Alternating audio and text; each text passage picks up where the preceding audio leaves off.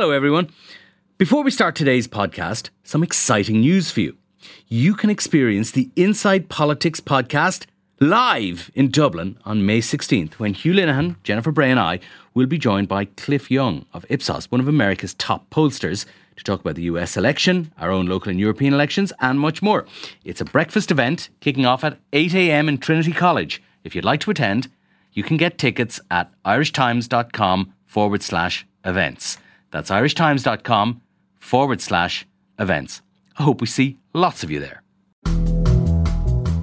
It's Wednesday, September the 18th, and you're very welcome to the Inside Politics podcast from the Irish Times. I'm Hugh Linehan. I am joined in studio by our political editor, Pat Leahy, and also by our deputy political editor, Fia Kelly. Gentlemen, you're both very welcome. Good morning, Hugh. Today signals, I suppose, the official end of summer and the beginning of autumn, not just because the leaves are starting to turn a little golden on the trees, but because the Irish Times Political Digest has returned. Fia, and you issued it to your loyal readers this morning. What did you have to say? Yeah, I think Pat got the ball rolling yesterday. Tuesday morning may have passed you by, but yeah, we're back in earnest. Yeah, I had a lie in yesterday. Yeah, so we're back. We're obviously the Digest runs every day. The Dáil is sitting, so the Dáil was back yesterday. It was back. We're back today, and as always, the main items are Brexit and the budget, and now the countdown to the election, because we are in the end game of the 32nd Dáil. Taoiseach last week flagged that he wanted May 2020 as preferred election date. He's been banging that drum for a couple of weeks now. Broad consensus seems to be, Micheál Martin says spring, so you're looking somewhere around between February and May, end of May next year, I'd say. Does it make a huge difference whether it's, end of February or middle of May? The Taoiseach has repeatedly said over the last years that he wants a summer election. He favours a summer election. For obvious reasons, people feel a bit better about themselves. Weather is nicer. The experience of politicians during the last two elections in 16 and 11 was quite miserable. One both in February and post-Christmas blues. So Fianna Fáil would love to drag Leo Varadkar through another winter where there's homelessness crisis, hospital trolley waiting lists, and then go around February, March. But you're probably looking something split the difference. Like, I'd be surprised if it's not too long after the Easter recess, sometime around there. Maybe the Dáil is dissolved around April. I think the idea, Varadkar's idea, is to dissolve in early May with a polling day in late May, and then you have a government, all going well, formed by the summer recess, and then people go off on their summer holidays and come back. I think that sounds more or less right. There is another possibility, however, less likely than the scenario that Fia has outlined, but I think it is a possibility.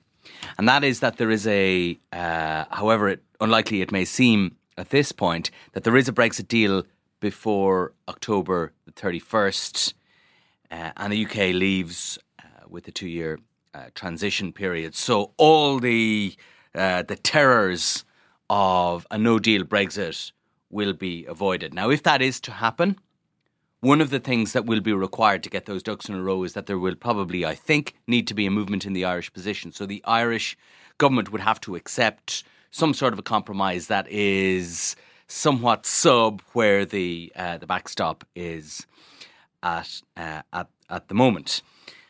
If that happens and there is an Irish concession to achieve a deal, I think that the government will present that as a move they have made to avoid a no deal. And if there is that deal, then I think the door opens, or at least a window opens, for a November election. And I think that the government would seek to fight that election. Leo Varadkar particularly, personally, would seek to fight that election on the basis of having, through a political act by him and a decision made by him, avoided a no deal, and he would seek to use that as a springboard into a November election. Good statecraft, in the words of Boris Johnson. Yes, yeah, an act of statesmanship, indeed. Because if you look at the polls, I think that if Fine Gael is going to gain an advantage, it will need a Brexit bounce. And I don't think, if there's a no deal or extension goes on and that next spring election scenario takes shape, very hard, I think, to trade on Brexit at that stage. Whereas if there is a deal, then I think that opens a possibility for Leo Varadkar to do so. But of course, there's a number of things need to fall in line. Can I ask you a couple of things about that, Fiacre? The first one is, should things come to pass in the way that Pat has laid out, and some concessions are made on the Irish side and on the British side, and something which is not called the backstop anymore is agreed, would there not be a huge temptation for the opposition parties in Fianna Fáil in particular if Leo then, goes triumphantly to the country on the first or second week in November and calls an election to argue that he didn't deliver a good deal, that he sold the pass, that he gave up, and that he's failed? That's the call they'll have to make. And it therefore, in a way, becomes a Brexit election. It becomes a Brexit election. And I think I kind of wrote about this earlier in the week, that there's two different, both Brexit scenarios present a dilemma for the opposition. If there's a no-deal Brexit, do you criticise the government for their handling of the process over the last 3 years? Do you blame them for a no-deal Brexit, or do you row in behind them in a, wrap the political system here around the crisis that will develop on this island? Do you do that while also, you can do both, they're not mutually exclusive. In a deal Brexit scenario, do you criticise him for giving in, or do you, what some of them have suggested in the last few months, do you try and make it as much as possible an all-party position? So try and wrap everybody within the Brexit success. So obviously Taoiseach's the office holder, it'll be his trumpeting of whatever comes out of this, but do you try and say, well, you wouldn't have got there if it wasn't for us? And if you're Micheál Martin and you have said, and your argument is repeatedly, I've given you the space and the room to negotiate on behalf of the country, you will try and extract some kudos from that, because, an element of Fianna Fáil's success in the last 12 months has been that perception that they've put the country first. They're on 29% roughly in the polls now.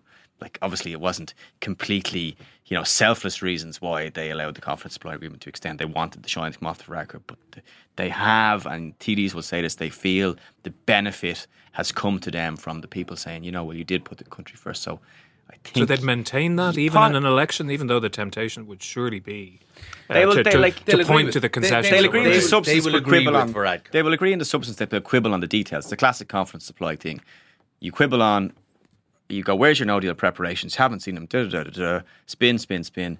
But in the substance, there's no disagreement because they can't disagree. Okay, can I put another alternative scenario to you, Pat? Put as many as you like. Okay, well, here's one which is not unlikely, that there is an extension of some sort, that there will be, as we know there will be, an election in the United Kingdom, that Boris Johnson does not win that election.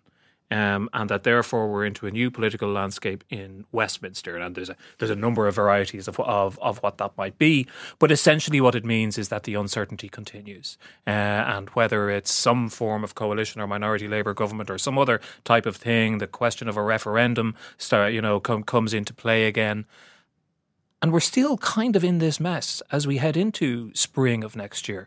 There must be a point in the Irish political process where you have to throw up your hands and say, we have to have our bloody election anyway. I think that is more likely to arrive in those circumstances next spring or early summer than it is to arrive before then. Look, the truth underpinning all this is that decisions about the next Irish election and those decisions that have to be made here can't be made until there is some resolution of Brexit. And the decisions that will be made here depend on the nature of that Brexit resolution. Now, clearly, there are at least, legal and constitutional limits that you run up against here. So we're a long way away from that. Yeah, we're a bit away from that. Well, we're a year and a half, I suppose, away from those. But I think you're right. I think that if the messiness continues and the uncertainty continues in the UK, then I think we will probably reach the end point. I think next spring is the end. I don't think Fianna Fáil can stretch this any further. No. I don't think the party would allow him. And from their own selfish point of view, they've now got Varadkar where they want him. They're roughly neck and neck. So everything is primed now for an election within the next 9 months, really. There was a bit of chatter this week that, Pat's speaking about a November election, that the party leaders met on Monday evening. Well, some of them were not there. And there was a kind of an agreement on, how do we manage the by-elections that are outstanding, the 4 by-elections in Fingal, Wexford, Dublin Midwest, and the other one, which escapes me, is Cork North Central. And there was agreed that would be the last week in November. So that's earlier than they need to be.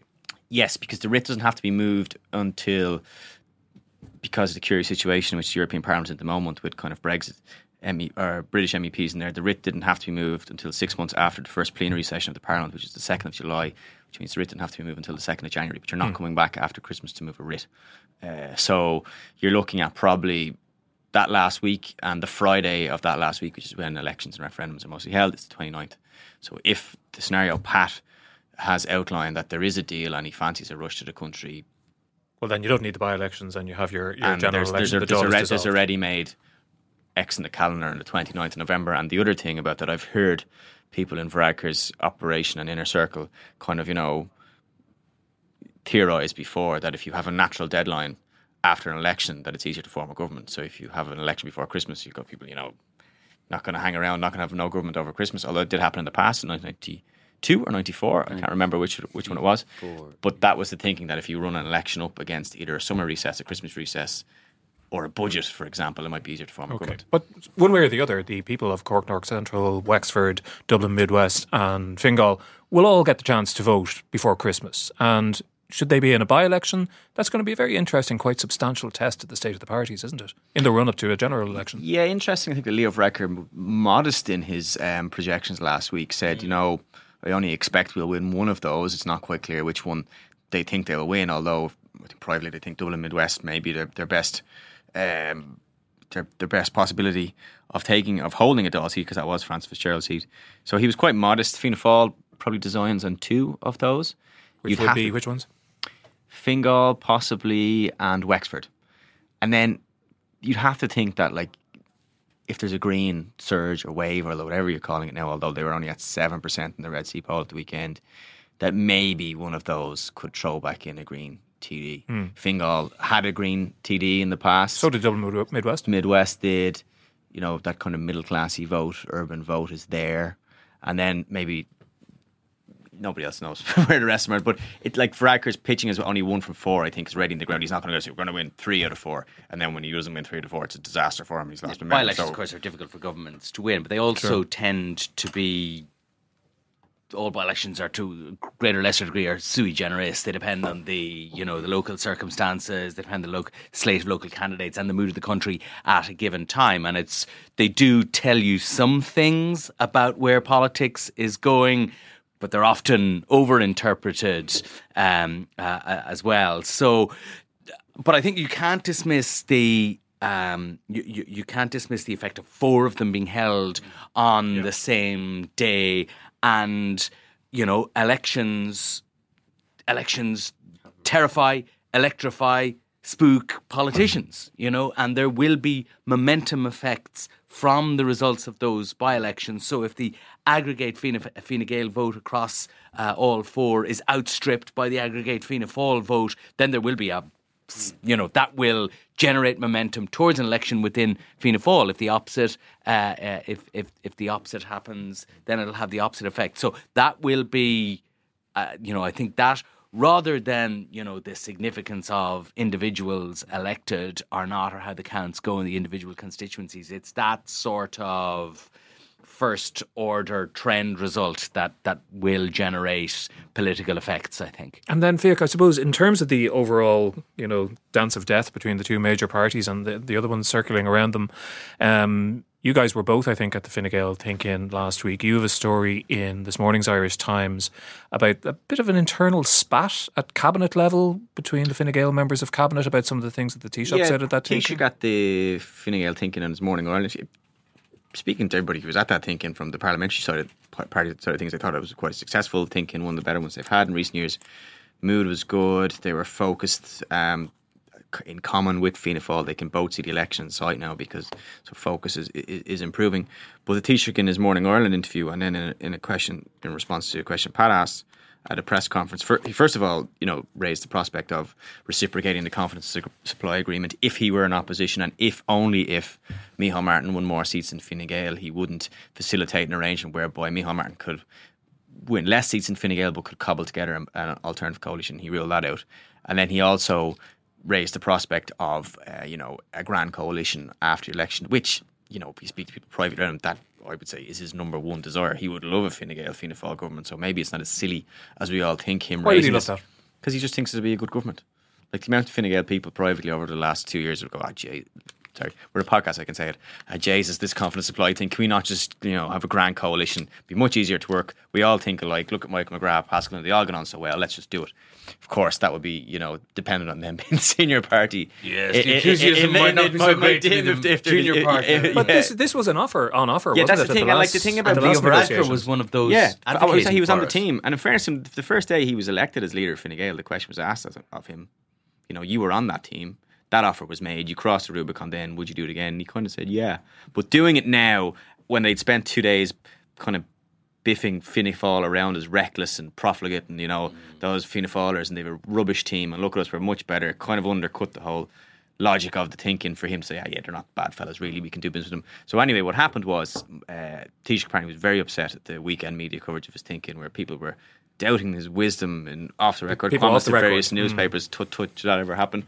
And at the Shocking, really. at the Fine Gael pre-cabinet meeting, which is where all the ministers and a couple of advisors go in and discuss things out of the cabinet meeting, he chastised them about this type of thing and said, I didn't. Apparently, someone said to me, he kind of said, in my 2.5 years as Taoiseach, I've never negatively briefed about any of you. Although he might have done that about his colleagues before he was Taoiseach. Very interesting time frame, as someone said to me this morning. Very interesting time frame. But that was it, and I think there was frustration in his operation that a successful thinking is they. And they said that what he said was a matter of fact, and in a way it could be viewed as a matter of fact. They did offer a grand coalition, so you can't undo that act. You can't. It'd be churlish of them not to reciprocate the confidence supply agreement, but perhaps the safer answer for him last week would have been, I'm not focused on that. So does this indicate anything other than just being a minor spat about something? I mean, are there differences of opinion? Obviously, a key part of a Fine Gael electoral strategy is to kind of, as best they can, revive the ghosts of the crash and the sins of the past in Fianna Fáil. They tried to do it at the last election as well. I'm not sure how successful it was. Presumably, as a strategy, it declines in success as the years continue to go by. I feel sure that Fine Gael will remind us of Micheál Martin's long record of public service over the months ahead. All right, for me, there's what Leo Varadkar said last week about the confidence and supply agreement as well opens him up to somewhat of a challenge as well, because when the election comes, he will be saying, give us, a majority, this confidence. And so however the election is triggered, this confidence and supply agreement, we need a stronger mandate. We need to have a dual majority, perhaps with other parties. But at the same time, he is also saying that he would repeat this. So he would repeat this arrangement with Fianna Fáil, that if he's the largest party, he will seek another confidence and supply, and if he's a smaller party, that he would be open to putting Fianna Fáil in power with a confidence and supply arrangement. So there is a contradiction, as Fiach points out, between saying, yes, we might put Fianna Fáil in government, and no, you couldn't trust Fianna Fáil with the reins of power. So is his sin here that he's being unnecessarily truthful? Well, much to the delight of all journalists who get to ask him questions and interview him from time to time, the Taoiseach has a habit of answering questions that he is asked. And long may it continue, but really, it is perhaps on occasion not the wisest short-term approach for him to take. Although, if you look at the rise of Leo Varadkar and the way he was considered by the public, and there was some research done into his profile in this newspaper before he became Taoiseach, one of the things that people appreciated about him was that candour. They believed that he wasn't like other politicians, that he was a straight talker. And that is one of the things that has got him to where he is. Now, of course, the way he is perceived by the public, as was entirely predictable, has changed. And they, when you've been Taoiseach for 2.5 years, then people begin to say, oh, well, perhaps he is a politician after all. So I think it's interesting to observe the way that he tries to maintain that straight talking. He still thinks that is one of his main strengths, and he said it He on does, record before. but it's different being Taoiseach to being now. a young man on the right. And it'd be particularly difficult when he's like, leading his party in an electoral campaign. You know, at the last election, Micheál Martin was perceived to have performed very well over the course of the campaign and improved Fianna Fáil's chances. And presumably Fine Gael, one of the reasons they elected Leo Varadkar was an expectation that he would do the same. But how that plays over the course of a campaign might be different. How do you keep that I'm not a real politician when you're actually leading an electoral campaign? You can't, because he's lost that novelty, as Pat says now. He is, that was okay when you're on the rise. When you're in the Taoiseach's position for 2.5 years, you are a politician, and there's no getting away from that, I think. And, people in Fine Gael, one of the ironies they see of one of the messages that was coming out from the thinking last week is, we are a Fine Gael team. We have all these strong ministers. Fianna Fáil front bench is rubbish. But they said, that's why we decided to go with Leo Varadkar in the first place, because Enda Kenny wasn't perceived to be a popular leader amongst the public, so he had to rely on these people around him. And they see something of an irony that now he is, emphasising the team rather than the self, which is what he promised them when he became leader, that he would be the one who lifted the boats, that he would bring them to 65 plus seats. That has substantially changed in the interim period. But I think the other thing about what he said last week, it was a bit of fun, kept us busy for a couple of days, but wouldn't he have come under heavy fire in an election campaign to clarify those exact points? Like, we would be asking him from day one, what about Grand Coalition? You've already done it, you can't rule it out again. He would have to say yes. What about confidence supply? You can't turn your nose up, and he would have to say yes. So maybe in a way he's dealt with it now. And it won't be a big deal in the campaign. He can say, look, I've dealt with these issues before. Finally, Pat, the shadow of Brexit continues to hang over everything. You have a joint story with our London editor, Dennis Staunton, in today's newspaper. Simon Coveney talking about conversations which have been ongoing. It's not surprising that conversations are ongoing, although, of course, the Irish government makes clear that it doesn't negotiate over issues such as the backstop. That's for Michel Barnier to do. But what's Simon Coveney saying about what he's being told by the various members of the British government who he has met over the last couple of weeks? I thought this was interesting. Simon Coveney said yesterday that he, had, of course, had conversations with, and he instanced the various British ministers that he'd been talking to, Michael Gove and Steve Barclay and so on. He had dinner with Julian Smith, the Northern Ireland Secretary, on Monday night in Dublin. They spoke for 2 or 3 hours. He said, of course, we are talking about, concepts and what might be possible and what might not be possible. Now, the Department of Foreign Affairs, Taoiseach's office, Irish government are very, very keen to point out that there is, as you say, no negotiations between the Irish and the British, but there is clearly some sort of testing of ideas on an informal basis that is going on from the British side to the Irish side. Now, what I'm told equally firmly is that in that process, nothing has been advanced by the British that could be acceptable to the Irish side as doing the same job on the backstop or doing the same job as the backstop does. But I think it is indicative of two things. One, that the Irish side is open and receptive to hearing ideas to get over this that might get over this impasse.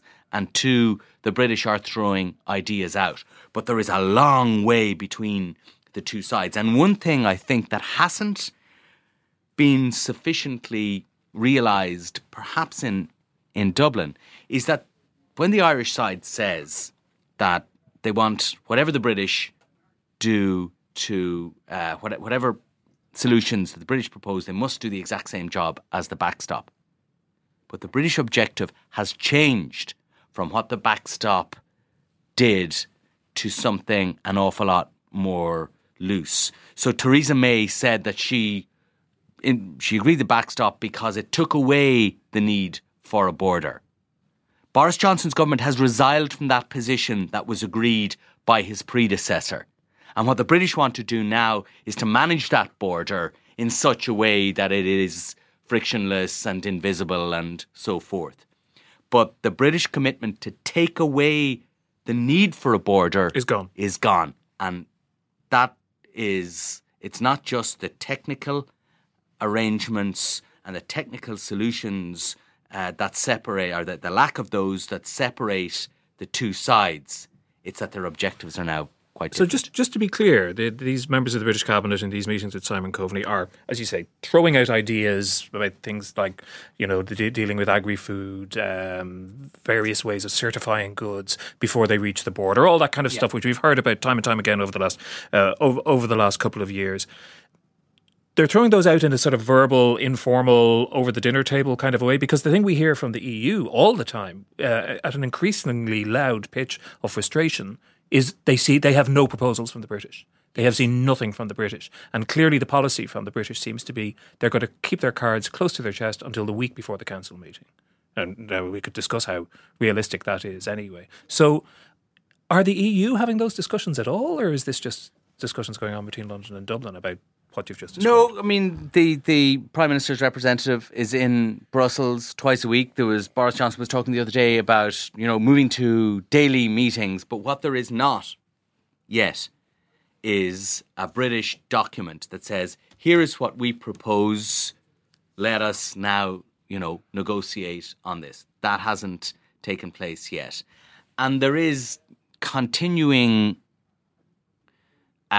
anxiety, frustration, anger on the EU and Irish side that they haven't done that yet.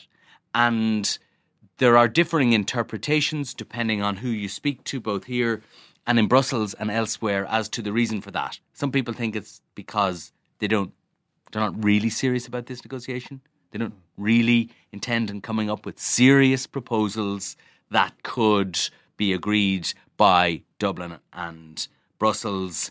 And the other interpretation is they're working, this is a tactical staging of the process, and what they will do is then present a load of proposals just in advance of that summit and do not quite a take it or leave it offer to the EU, but concertina that negotiation period into a very short period of time to maximise pressure on the EU to agree with the threat of a no-deal Brexit a couple of weeks later if it doesn't. And isn't the case finally of that, Fiach? I was listening to the BBC's Brexit Cast podcast yesterday evening, and they were talking about that time frame and that crucial time frame, the second week in October. And one of the things that they mentioned, almost as an aside, is that is the point where pressure or focus or the spotlight will turn to Ireland, because it will turn to Dublin, really, because the EU, our fellow EU nations are standing by us,